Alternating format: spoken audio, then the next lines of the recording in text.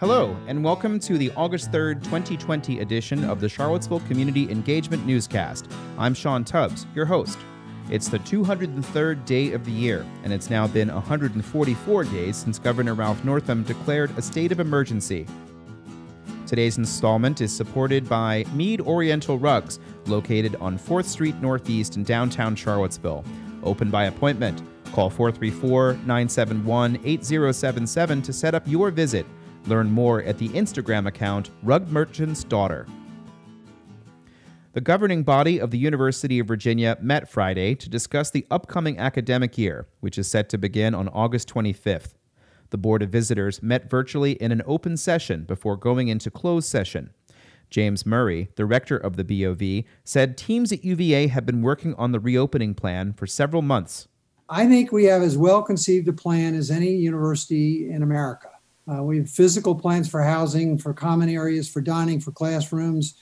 We have behavior standards. We're going to have the best in class technology. But we have to be clear. John Griffin and I talked about this 2 days ago. This boils down to whether or not we have compliance.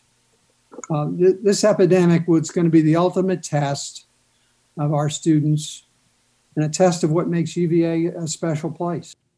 The protocol for students returning to grounds requires a 14-day self-quarantine and states students should not attend any large social events or interact with more than a few people at a time. Students must be tested for COVID-19, and those who do not comply cannot return.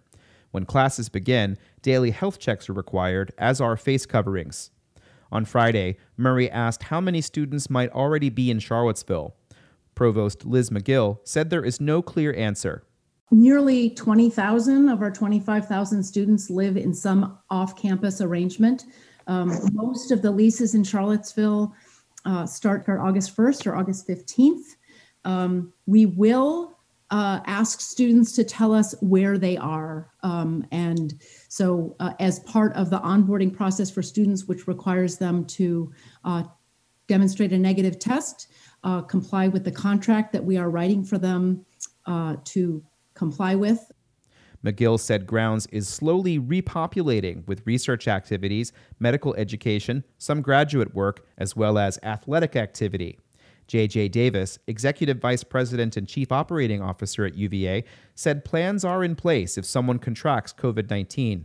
Unfortunately, we know how this virus works, and some people may unfortunately get sick. In that result, our highest duty of care is to those students living in our dormitories. So we have successfully procured both isolation and quarantine spaces for those individuals. We are continuing to work on this question of if there is an off-ground student who has no options to safely isolate or quarantine. We are working on that issue as we speak.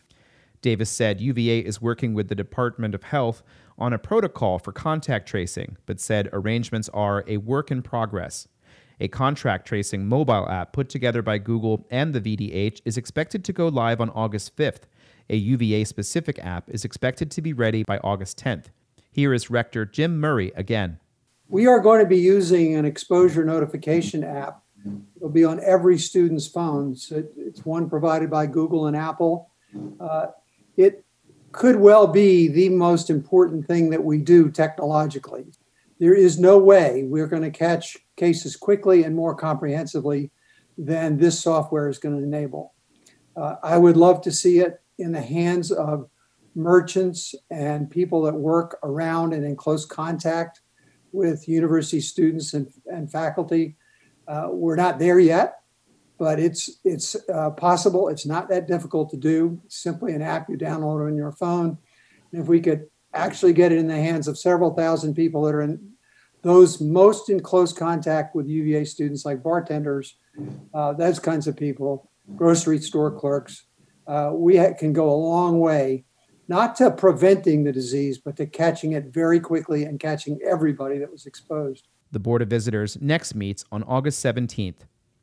The Virginia Department of Health is reporting an additional 1,324 cases of COVID-19 this morning, but reports no new fatalities. The 7-day average for positive tests is at 7.1%, down from 7.2% yesterday. There are 44 new cases reported in the Thomas Jefferson Health District today, for a total of 1,793 to date. Of those, 17 are from Albemarle, 16 are from Charlottesville, 9 are from Greene, 1 is from Fluvanna County, and 1 is from Louisa. The latest COVID-19 forecast model from the University of Virginia's Biocomplexity Institute states that the surge of cases in the Thomas Jefferson Health District has abated, but warns that the Commonwealth is on track to have 13,000 new cases a week by early September. The statewide reproduction rate for the novel coronavirus is below the figure of 1, but is above 1 in far and near Southwest Virginia. Figures above 1 indicate higher degrees of community spread. The model estimates that 827,377 cases of COVID-19 have been avoided since May 15th. The Thomas Jefferson Health District is holding 2 COVID-19 testing events this week. One will take place on Wednesday at the Nelson Heritage Center in Arrington from 8 a.m. to 11 a.m. The other happens Saturday from 5 p.m. to 8 p.m. at the Innovage Virginia Pace Blue Ridge at 1335 Carlton Avenue in Charlottesville. Both events require appointments, and those can be booked at 434-972-6261. The Board of Trustees of the Jefferson-Madison Regional Library has voted to keep their facilities closed to the public for now, but will consider adding more curbside pickup hours. The board met Friday in a virtual special session and made the move to remain within Tier 4 of the library's COVID-19 response. Libraries have been closed since mid-March. In government meetings today, the owners of a shopping center near Forest Lakes on US 29 are seeking a rezoning to allow for an expansion onto property not currently developed. The Albemarle Community Development Department will hold the required information meeting for the application beginning at 6 p.m. The property was rezoned from residential in 1989, and the current project seems to increase the maximum building size allowed to 110,000 square feet. Currently, the maximum is 71,800, and there is only 14,778 square feet left. Charlottesville City Council meets at 6:30 p.m. for what should be a shorter meeting than the July 20th meeting, which lasted until 2:30 in the morning. The main item on the agenda is an appropriation of $15.26 million for the Belmont Bridge replacement, a project that has now been in the planning stages for at least 10 years. The entire Belmont Bridge project now has a cost of $31.1 million, and $13 million of that is expected from the city. That includes a $5 million payment in the current year's capital improvement program, $2.5 million in next year's CIP, and $4.8 million in other funds the city has saved for the project. The city is currently negotiating right-of-way for the project, and construction could begin next spring. Following that item, the CEO of Jaunt will present council with an update on his agency's pilot project to deliver on-demand transit within the region. Brad Sheffield presented that information to the Board of Supervisors on July 15th.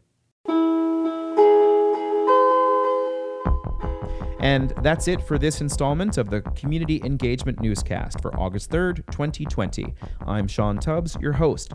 Thanks for listening. Our subscriber base has gone up quite significantly in the past week. And if you have found this information to be of use, please consider supporting my Patreon account. You can find that on the link in the newsletter. I'm Sean Tubbs. Thank you for listening, and we'll be back tomorrow.